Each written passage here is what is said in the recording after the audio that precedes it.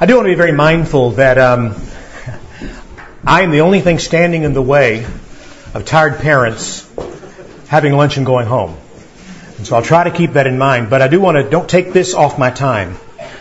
In my quiet time this morning, or my time just with the Lord, I've told some of the guys, I've been reading through some of the prayers of the early church and just trying to get, tap into the wonderful things the Lord has done through 2,000 years of Christian history.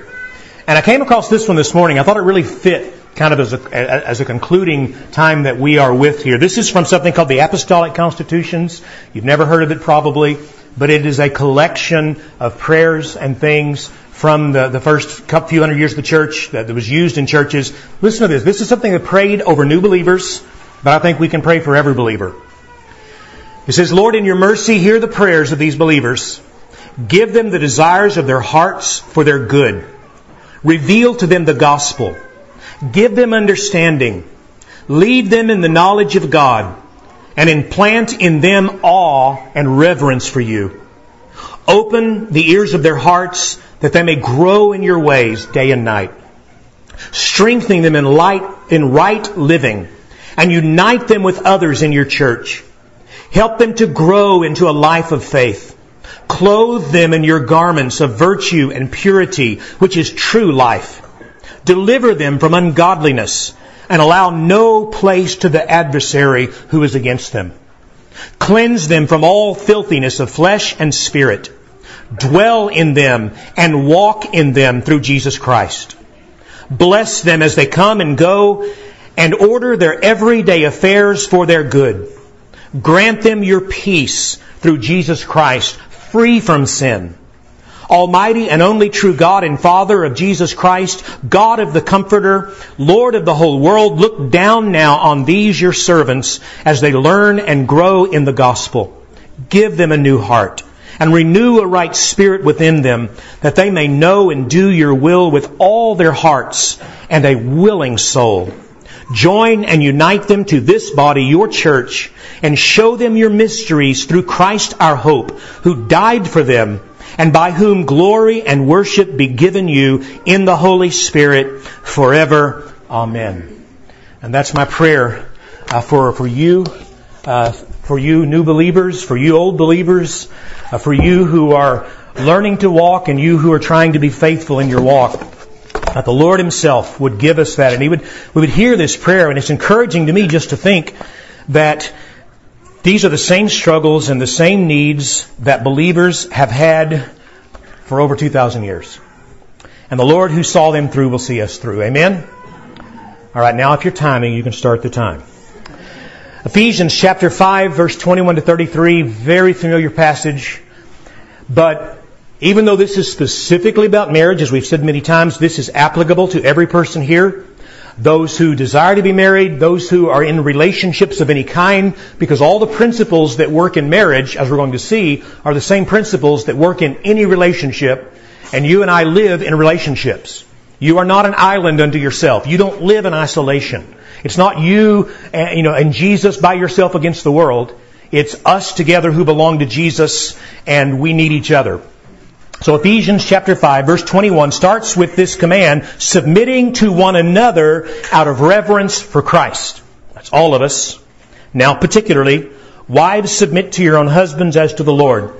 For the husband is the head of the wife, even as Christ is the head of the church, His body, and is Himself its Savior.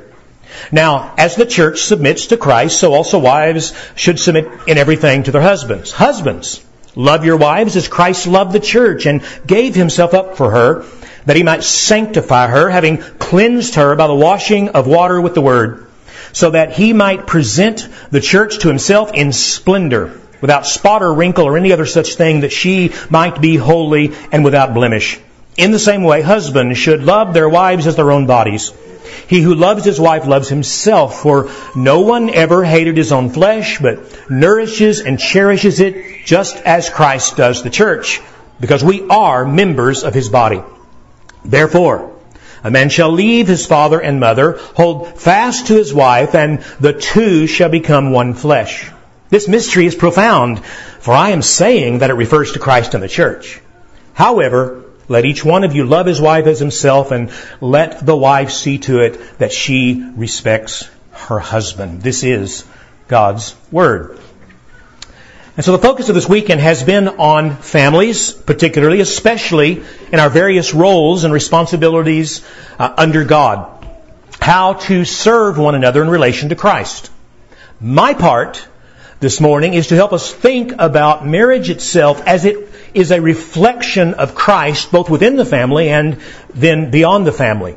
In other words, I want us to consider what marriage is in clear theological terms that we can then apply to our lives.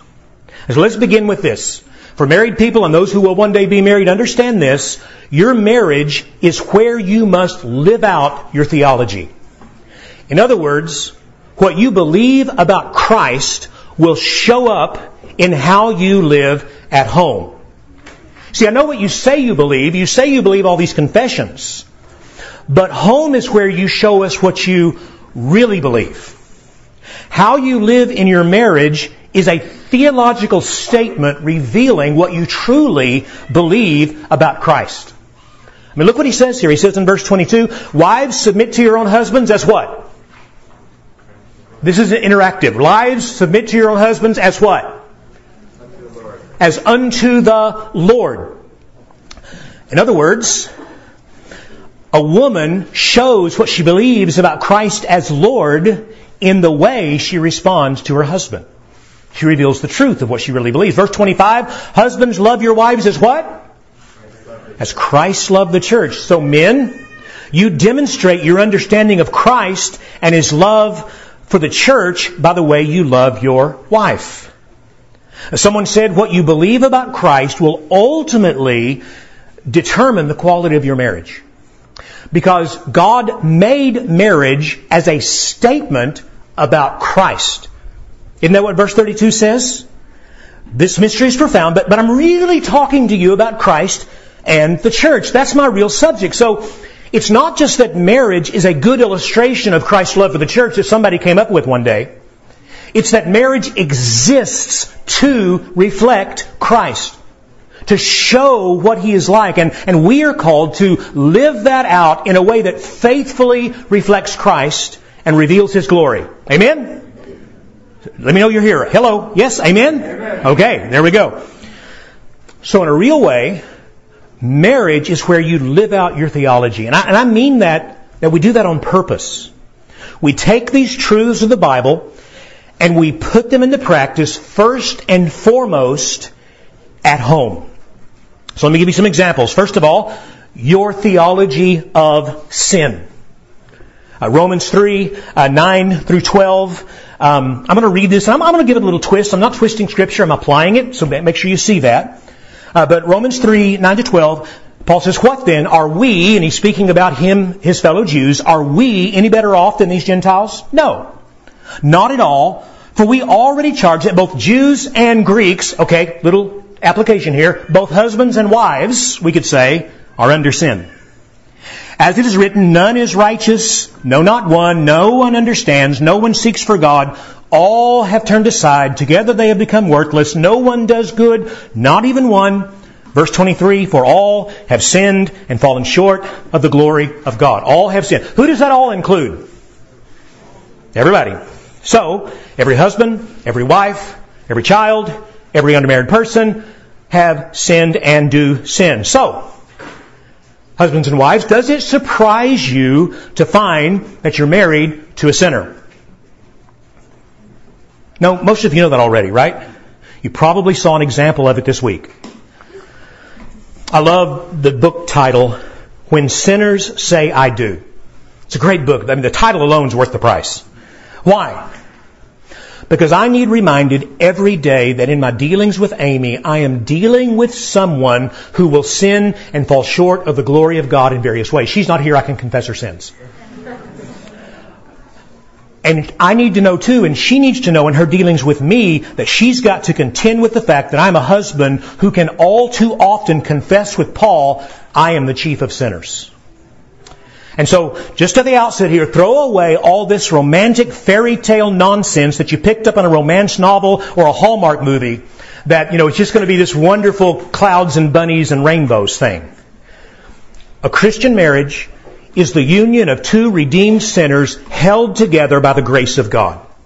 Or if only one is a believer, held in faithfulness by the grace of God. And thus marriage is the place where we must learn to apply this grace daily. Okay, thinking theologically, that brings some implications home with us. First of all, what it means is that marriage will at times be hard. Can I get an amen? The first and last perfect marriage lasted about as long as it took Eve to take that first bite. Next thing you know, they're standing before God saying, He did it. No, she did it. Now you know that as husbands and wives, but somehow it still surprises us when sin shows up in our marriages. You see, we bought the world's notion somehow that this was supposed to be easier than it is. I once, in the counseling of a young couple, called the man a fool. I mean, in his face. I don't usually do that.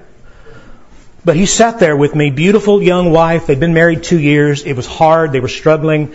And he said, I want a divorce because if it was going to happen, it should be easy.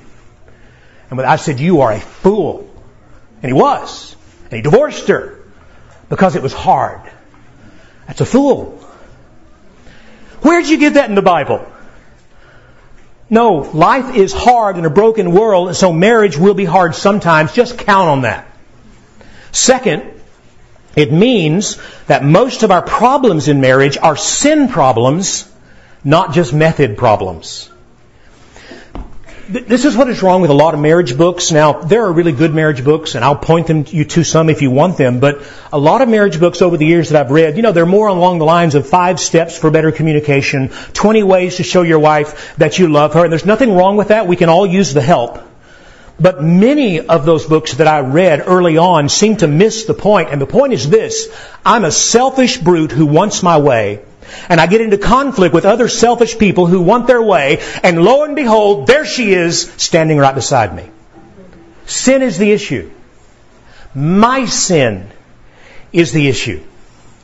And so the second bit of information, or bit of theology we have to keep in mind is, remember why God made marriage in the first place. Why did God make marriage? I'm talking theologically now, not sociologically. So I'm not talking about for the procreation of the race and for the companionship. Those are all the good, aspects too. But theologically, big picture, why did God make marriage? Someone tell me. Okay? Let's go back bigger than that. For His glory. Right? Right? Go back to theology first and foremost, for His glory. God wants to show the beauty of Christ's love for the church. As we've seen again in verse 32, right? Go back and look at it again. Now listen, that's a big deal. Never lose sight of that. Every marriage is meant to show the beauty of Christ. And so as Christians, that's something that should be on our minds, right? This is something we need to be thinking about. So husbands, we demonstrate to the world and our children, we demonstrate to the world what the love of Christ looks like by the way we treat our wives. So here's the question. Are you telling the truth about Christ or are you lying? Are we husbands accurately reflecting His life, His love, His patient grace, His mercy, His tenderness, or are we not? Do I look like Christ in my marriage? If someone came and spent a week with you this week, would they come away with an accurate picture of the love of Christ by watching the way you treat and speak to your wife? That's a heavy question. I can understand why the apostle said, well, maybe it's just better not to marry at all. And wives, you get to picture how the church ought to respond to the loving authority of Christ. So, do you present a picture of them, of that is true? One of patient grace, one of trust and respect, one of support? Or do you present a picture of sullen rebellion, anger, discontent, bitterness, resistance to Him?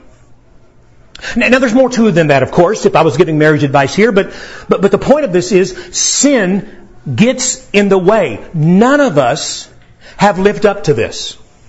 We husbands, we are a pale reflection of Christ at best. And we admit that, right? Guys, we admit that? And wives at best are weak examples of what Christ is truly worthy of. We know that. But you see, here's the point. This is the standard that is held up to us in Scripture. This is where we must fix our eyes. And so the question that we must ask ourselves regularly is, am I reflecting Christ to my spouse today? Do you ever ask yourself that question? So especially when it's hard? I mean, you should. That's exactly the question you need to be asking. Do you ask yourself that question often? And then answer it to yourself honestly. And you say, man, if I did that, that would drive me to despair. No, Christian, it would drive you to Christ. And that's the point. See, Paul is not holding this over our heads to kill us, discourage us, and make us feel like we're just trash. And neither am I this morning. Paul is holding this over our heads and before our faces in order to help us. Because the thing that I need most in my marriage is a clear, strong view of Christ. I need more of Christ in me. Because the more it is about Him and the less it is about me, the better my relationship with Amy is going to be. Amen? And my obsession with me is often the biggest problem in our marriage. Yours too, by the way.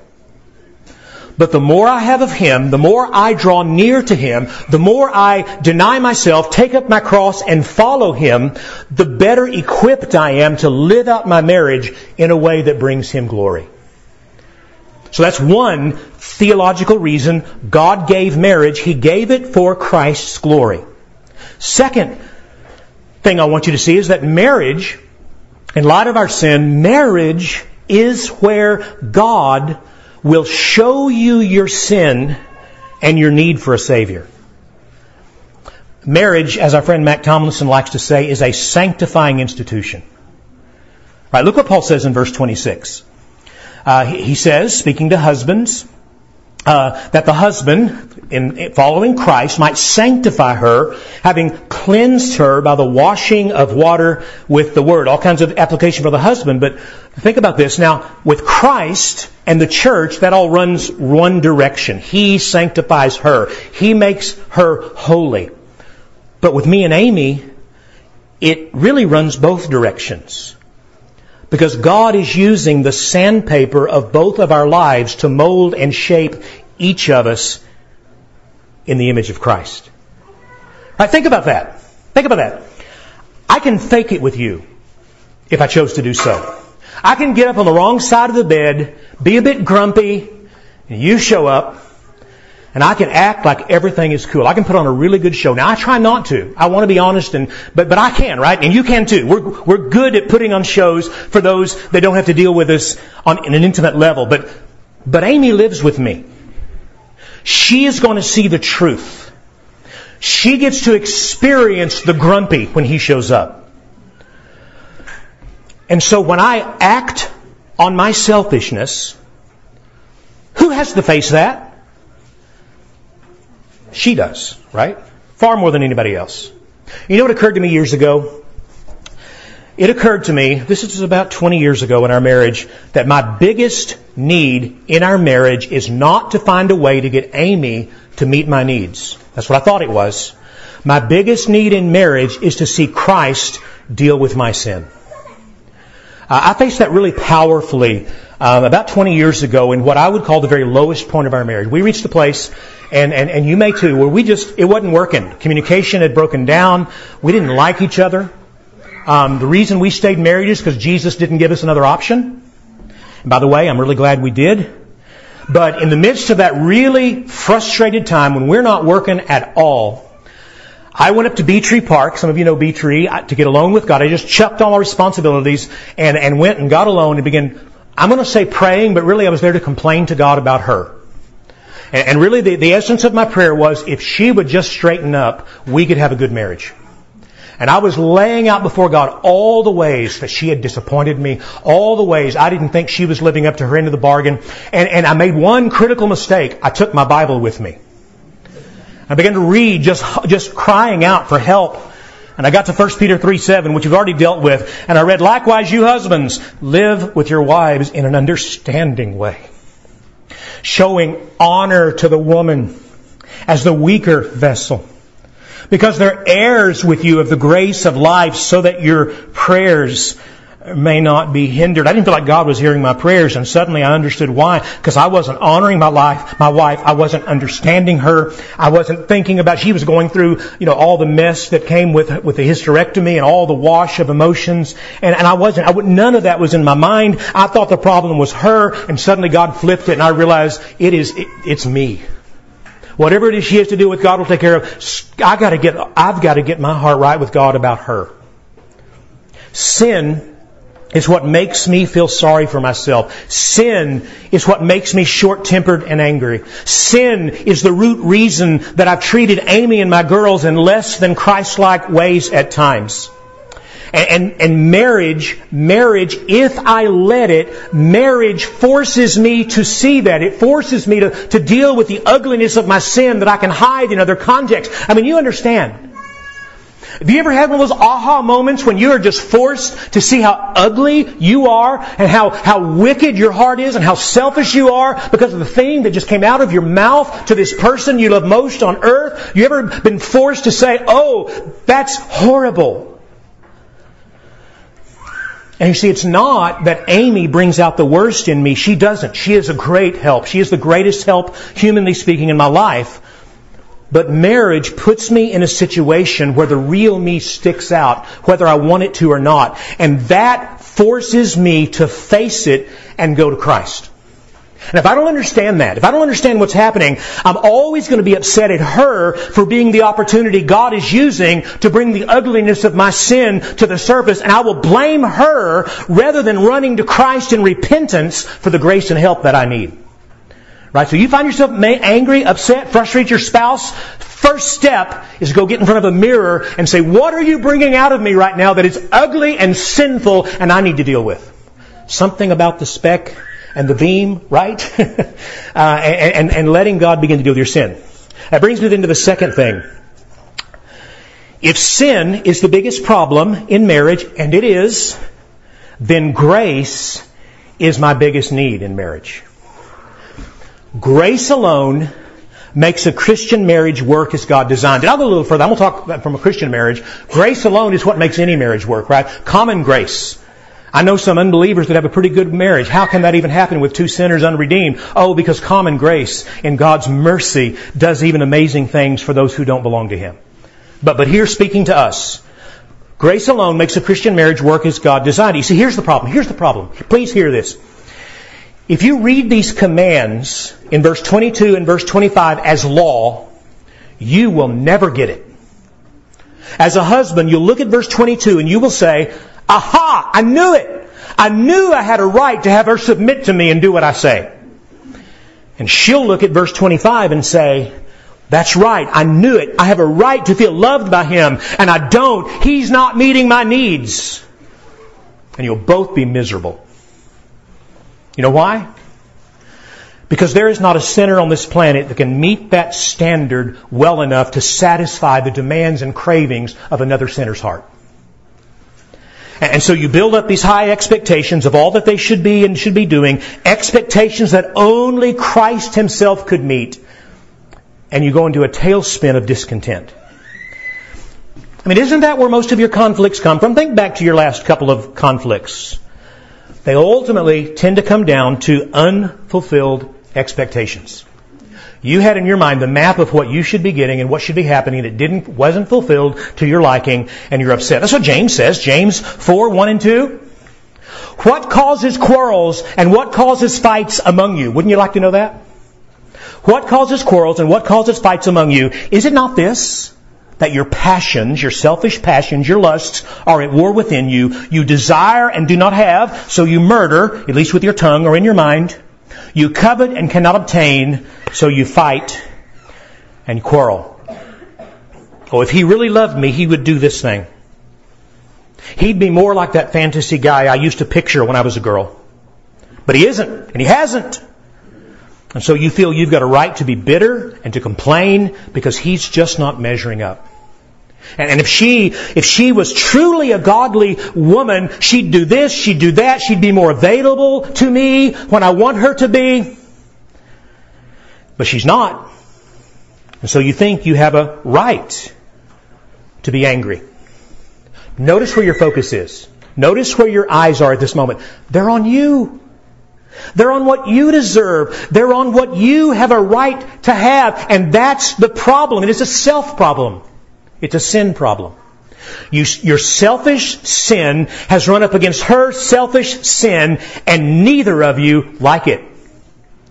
Now, in all this, I'm talking about the normal course of marriage. I'm not talking about the extremes of abuse. I'm talking about the normal course of marriage.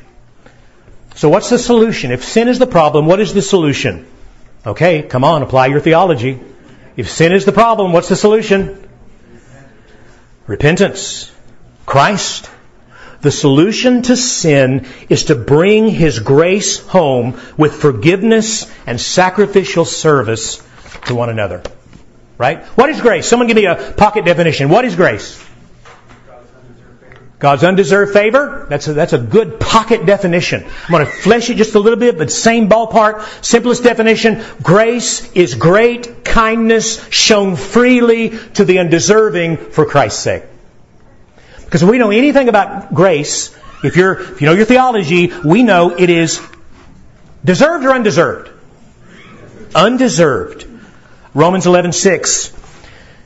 Because if it's by grace, it's no longer on the basis of works. Otherwise, grace would no longer be grace. If it's something you worked for and are getting as a payment, it's not grace at all.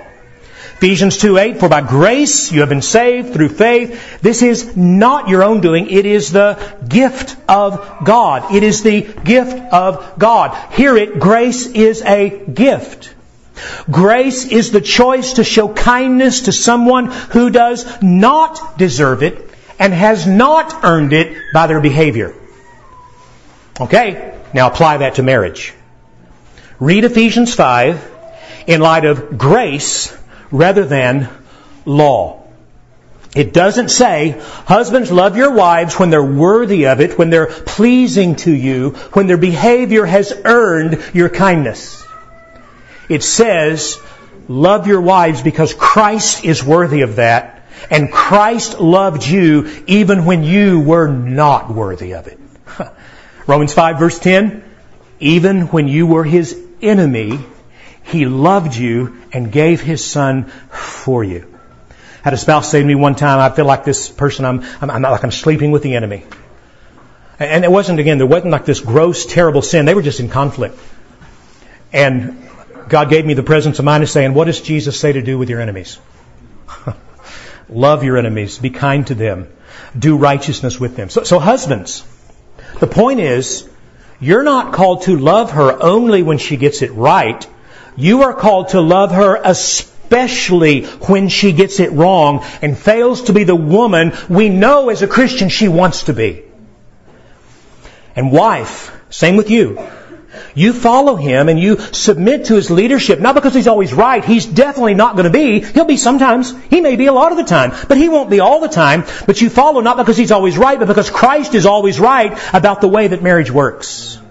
And the way that marriage works is this. Two fallen people, redeemed by grace, submitting to Christ, and learning to love one another through the power of grace, working through their lives. Or maybe just one of them has that grace working right now. But this is what we aspire to. This is what we're praying for. And so to see it that way, in terms of grace, begins to change your whole view of marriage as you stop thinking in terms of what am I getting or not getting out of this, and you are then freed to think instead, what gift am I called to give here? I really like this image, and if nothing else sticks in your brain today, I love this image of gift giving. Grace is gift giving. And in marriage, God calls and equips us with gifts to bring home to one another. Whenever I do premarital counseling, 2 couples here now that we're currently involved, and we go over this, so you guys, you got a preview. But we bring a gift, grace gifts to marriage. Gifts God gave us that we didn't deserve, that we now share with our spouse for the rest of our lives, whether or not they deserve it. And so first of all, the husband, what gift does the husband bring? As a husband, God has given you the gift of leadership so that you can give your wife the gift of Christ's love. Over and over again. You see that? Verse 25 to 27. Husbands, love your wives as Christ loved the church and gave Himself up for her. See the gift nature there? That He might sanctify her, having cleansed her by the washing of water with the Word, so that He might present the church to Himself in splendor, without spot or wrinkle or any other such thing, that she would be holy and without blemish. So Paul says the husband takes initiative. That's what leadership is. You take initiative. And he uses that initiative and whatever authority God has given him for his wife, not against her. To care for her, to protect her, to benefit her. By the way, protect her. This occurred to me, a few years into marriage. Of course, God beats the door down. I'm there, right? I'm taking him on. I'm going to protect her from him. But who's going to protect her from me when I'm being a real jerk? Well, that's my job too. I got to protect her from the worst parts of me. How do I do that? I submit to Jesus. I repent when I'm a jerk. I tell her I've been wrong. I make sure that I'm being conformed to Christ. And so I've been given this. The husband has the gift to protect her, to benefit her, just as Christ protects and benefits the church. My position of leadership, verse 23, that's what head means. It means the place of leadership. My position of leadership is not for me. It is not an advantage I get to use for myself to get what I want. It is a responsibility Christ has been given me for her. I am to use it to benefit and bless her and my children. So marriage, for a man, marriage is my opportunity to practice Christ-like love to a sinner named Amy for God's glory. And then, in the same way, Amy's submission to me is her gift of following for Christ's sake. It is her grace-filled response to the initiative God has given me to take. And so, if the husband's primary calling is to take responsibility for Christ-like service and leadership in the home, and it is, the wife's primary calling is to affirm and follow that leadership using her gifts to walk in step with Him as the two of them in a Christian marriage seek to walk with Christ. But notice how everything here focuses on Christ. That's key. How everything here focuses on Christ. The husband leads out of love for Christ, and so he must be sure that he is leading in Christ-like ways. And if not, repent. That's kind of your life, husband. Am I leading in a Christ-like way today? Did I lead today? End of the day, did I lead in a Christ-like way? Oh, good. By God's grace, I did. Thank you, Lord. Oh, here I did not. I repent. Do I need to go talk to my wife about my repentance? Did I do something today that was not imaging Christ? And I want to. Amy, would you pray for me in this? I know I did this. It was stupid. My favorite phrase, I know that don't adopt this. There's all kinds of problems. But I'll just say to her, okay, I'm an idiot. And she knows it's an inside joke with us, right? She didn't call me that. I call me that. And what I mean by that is, I didn't follow Jesus very well today. And here's where. And the wife follows out of love for Christ and makes sure she is following in a Christ-honoring way. And if not, guess what she needs to do? Repent. Because listen, the last thing you want to do is build a Christless marriage. That would be a disaster for you and for your children. And you don't build a Christ-like marriage because you wake up one day and you say, I'm going to build a Christless marriage. You build a Christless marriage by little, step by step, incrementally, without notice, leaving Christ out so that He is not leading, He is not bringing repentance, He is not sweetening your relationship, and you are going with the flow of this wretched world deeper and deeper into the sour that destroys families. No. We want our marriages to be full of Christ and full of grace every day. That's the goal, right? And so living out God's design for marriage is a process of daily surrender to grace. Singles, kids, living for Christ, period, is a process of daily surrendering to His grace. But in marriage, it takes both me and Amy seeking God's help to overcome our selfishness and sin so that we can give these gifts to one another. Grace gifts that neither one of us has earned and neither one of us deserves. But gifts that God keeps giving and working through us as we keep setting our eyes on Him. And in that context, there can be growth and maturity, and things can get sweeter and sweeter and sweeter. I don't have time this morning. I'd love to share it with you any time. I've shared with some of you. You know, I told you Amy and I 20 years went through this horrible time. We really did. I mean, I've shared the story with a number of you because we're not ashamed. We're ashamed of how we acted. We're not ashamed that God used it. Because here's the marvelous thing, and some of you who've been in marriage older, you know this too. You could give this testimony, and you should. That horrible time that had been so easy to bail out because neither one of us even liked each other anymore. But God didn't give us an out, so we had to work it out, and we had to keep going back to Scripture, and we had to come to repentance. We got on the other side. One day, Amy looked at me. I was sharing this with Phoebe yesterday. And she said, "You know what? I like you." I said, "What do you mean?" She said, "Well, I have to love you. Jesus didn't give me a choice." But all of a sudden, for the first time in about 2 years, I realized I like you. And then from there, it just got sweeter. And it got better. And at some point, I looked around and I said, "You know what? I hate that time we went through. God, don't ever do that again. Don't let me go there again." But what we now have on this side of that horrid mess is so much sweeter and deeper. In fact, when we got married, I didn't know you could love this way. I didn't know you could feel this. And it's not the flash in the pan, we feel all, I don't wake up in the morning and say, "Oh, look at her." And I promise she didn't say it because she didn't get up in the morning. But I look and I'm grateful. And we wouldn't have gotten there if God hadn't taken us through this stuff. So it can get sweeter. It can get better. Because here's the thing. Hear this, gentlemen. I don't get to be the leader because I'm smarter or better or wiser than her. I assure you I'm not. I haven't won an argument in 25 years. No, I'm kidding. Here's something too. We fought constantly, like in the middle part of our marriage. It was terrible. I'm ashamed of it. Just where we are right now, I'll just say, we haven't. Now, I may get home and do something really stupid and we'll see. But someone said, "Well, last time you had a fight," I thought, I don't remember. And it's not because we've quit sinning, it's because we've just sort of figured out, we've learned by grace to head those things off before they get there. Right? And it's wonderful, but I don't get to be the leader because I'm smarter or better or brighter than her. I've been given this place of leadership for her that I might bless her and benefit her and my children and grandchildren. And I know that's not in me. I know that's not in my flesh. And so that's what keeps me dependent on Christ daily. So that every time I see that old selfish man begin to rise up in me, I need to take hold of him and run back to Christ for the grace I need to put that sucker to death and let Christ rise in his place.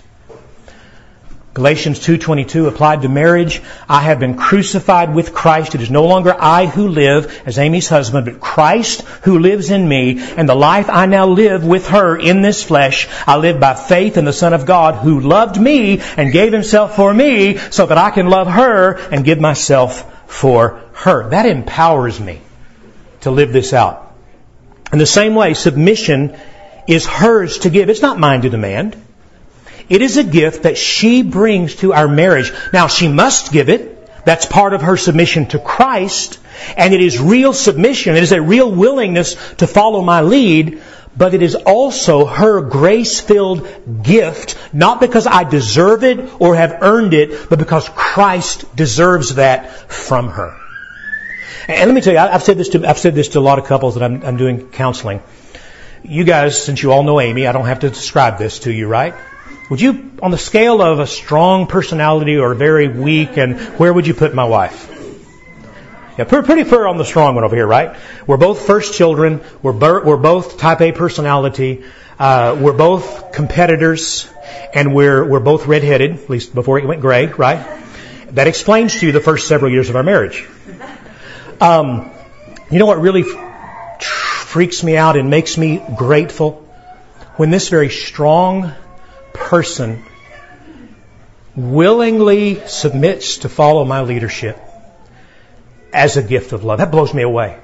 When I watch her, with all of her gifts that I admire and love, who in the scale of just humanity is this strong personality, willingly following my leadership, I know that's a work of grace. And so much of the bitterness and anger and frustration that we experience in marriage comes because we focus on our own unmet needs rather than our God-given calling and responsibility. I focus on the thing I think I deserve and am not giving rather than zeroing in on what Christ has called me to give and how Christ has called me to serve her for His glory and vice versa. Oh, listen, learn, church, to serve one another in your marriage. I mean, you take it outside the marriage, yeah. But learn there. I tell you, and again, old people start to reminisce, right? So next year, Amy and I will have been married 40 years. You know, one of the things that really has started just to occur to me? You know what delights me almost more than anything in life right now? It's just getting to do something for her. Looking for an opportunity just to bless her with an action that in some way, I don't know, I woke up to that one day as we're cruising along in marriage at 40 years, and God has been so kind to us to get us through those horrible times when we were so sinful toward one another, and to look and say, you know, it's a delight to serve my wife. It's something as simple as, you guys know, she was an athlete, so she beat up her body like crazy. I warned her when we were young this was going to happen. So now the knees, the hips, they're all in pain, and we keep a lot of stuff in the basement. And she'll say, oh, I forgot such and such. I'll say, let me get it. And I'm not tooting my horn at all, please understand. But what occurs to me is, my joints don't hurt. In fact, I'm a diabetic, I need the exercise. and sometimes I go down and say, isn't this fun? I know I get to serve her. And I don't go upstairs and say, hey, guess what? I served you. I just, under the Lord, I say, God, let me do this. Show me ways. I come home and say, Lord, show me how to do that. So, I need to end this. Really, much of Christian marriage comes down to applying this theology. Putting these gifts into practice in the power of the Spirit. The very same gifts that we need beyond the home, in work, and in relationships, everywhere else. Those that some of you are really good at giving. Let me give you a common complaint that I get from spouses over the years. He or she is so kind to people at church, but not me. In fact, I'll just give you one more revelation of my own sinfulness. Those moments in marriage when you have an argument and there's a takedown? Amy took me down. She didn't mean to. She didn't know she was doing it. But I was not being the husband I needed to be in that same terrible time. I didn't plan on sharing this. Sorry. Oh, goodness, this one still gets me. And she looked at me and she said, so when do I get a pastor? Right? I watched you being so kind to everybody else. When do I get that? Woo, yeah. I need to pastor my wife. Guess what? All you men, you get to pastor your wives too. When does she get a pastor? There's something to work on. All right. Didn't plan that one. Bringing them home and applying them, bringing all those gifts we use outside the home, bringing them home and applying them to this most fundamental earthly relationship. What a privilege. So let me close with this. I already had Kyle read this verse, but I want to read what has become my favorite marriage verse. And you're going to say, that's not a marriage verse. Oh yeah, it is. I'll prove it to you. But Colossians chapter 3, beginning in verse 12, this is my favorite marriage verse. And you say, but Paul is actually writing to the church there. Yeah, he's writing to the church. By the way, Amy's part of the church. And you'll notice where he ends. I didn't have Kyle read that far, but he goes straight from this to wives submitting to your husbands as is fitting, husbands loving your wives. So it's on his mind. If you apply this passage to your marriage, God's going to just continue to do wonderful things. Here it is. Scott coming home. Here's my picture. Put on then as God's chosen ones, holy and beloved, compassionate hearts. Put it on like a shirt. Take it and put it on. Wear this around where Amy can see. Compassionate hearts. Kindness. Are you wearing kindness? humility, not arrogance, meekness, and patience. Bearing with one another. Oh, you know what that means? It means putting up with stuff. Well, I shouldn't have to put up with... Oh, I beg to differ. Here it is. Bearing with one another. If anyone has a complaint against another, yeah, spouses have complaints, don't they? If anyone has a complaint against the other, forgiving each other as the Lord has forgiven you, so you must also forgive. And above all these things, above all of them, put on love, dress in love, which binds everything together in perfect harmony. And let the peace of Christ rule in your hearts. Not the turmoil, not the bitterness, not the selfishness. Let the peace of Christ invade and reign in your hearts, to which indeed you were called in one body. The church is one body. Me and Amy, we're one flesh. That's even tighter.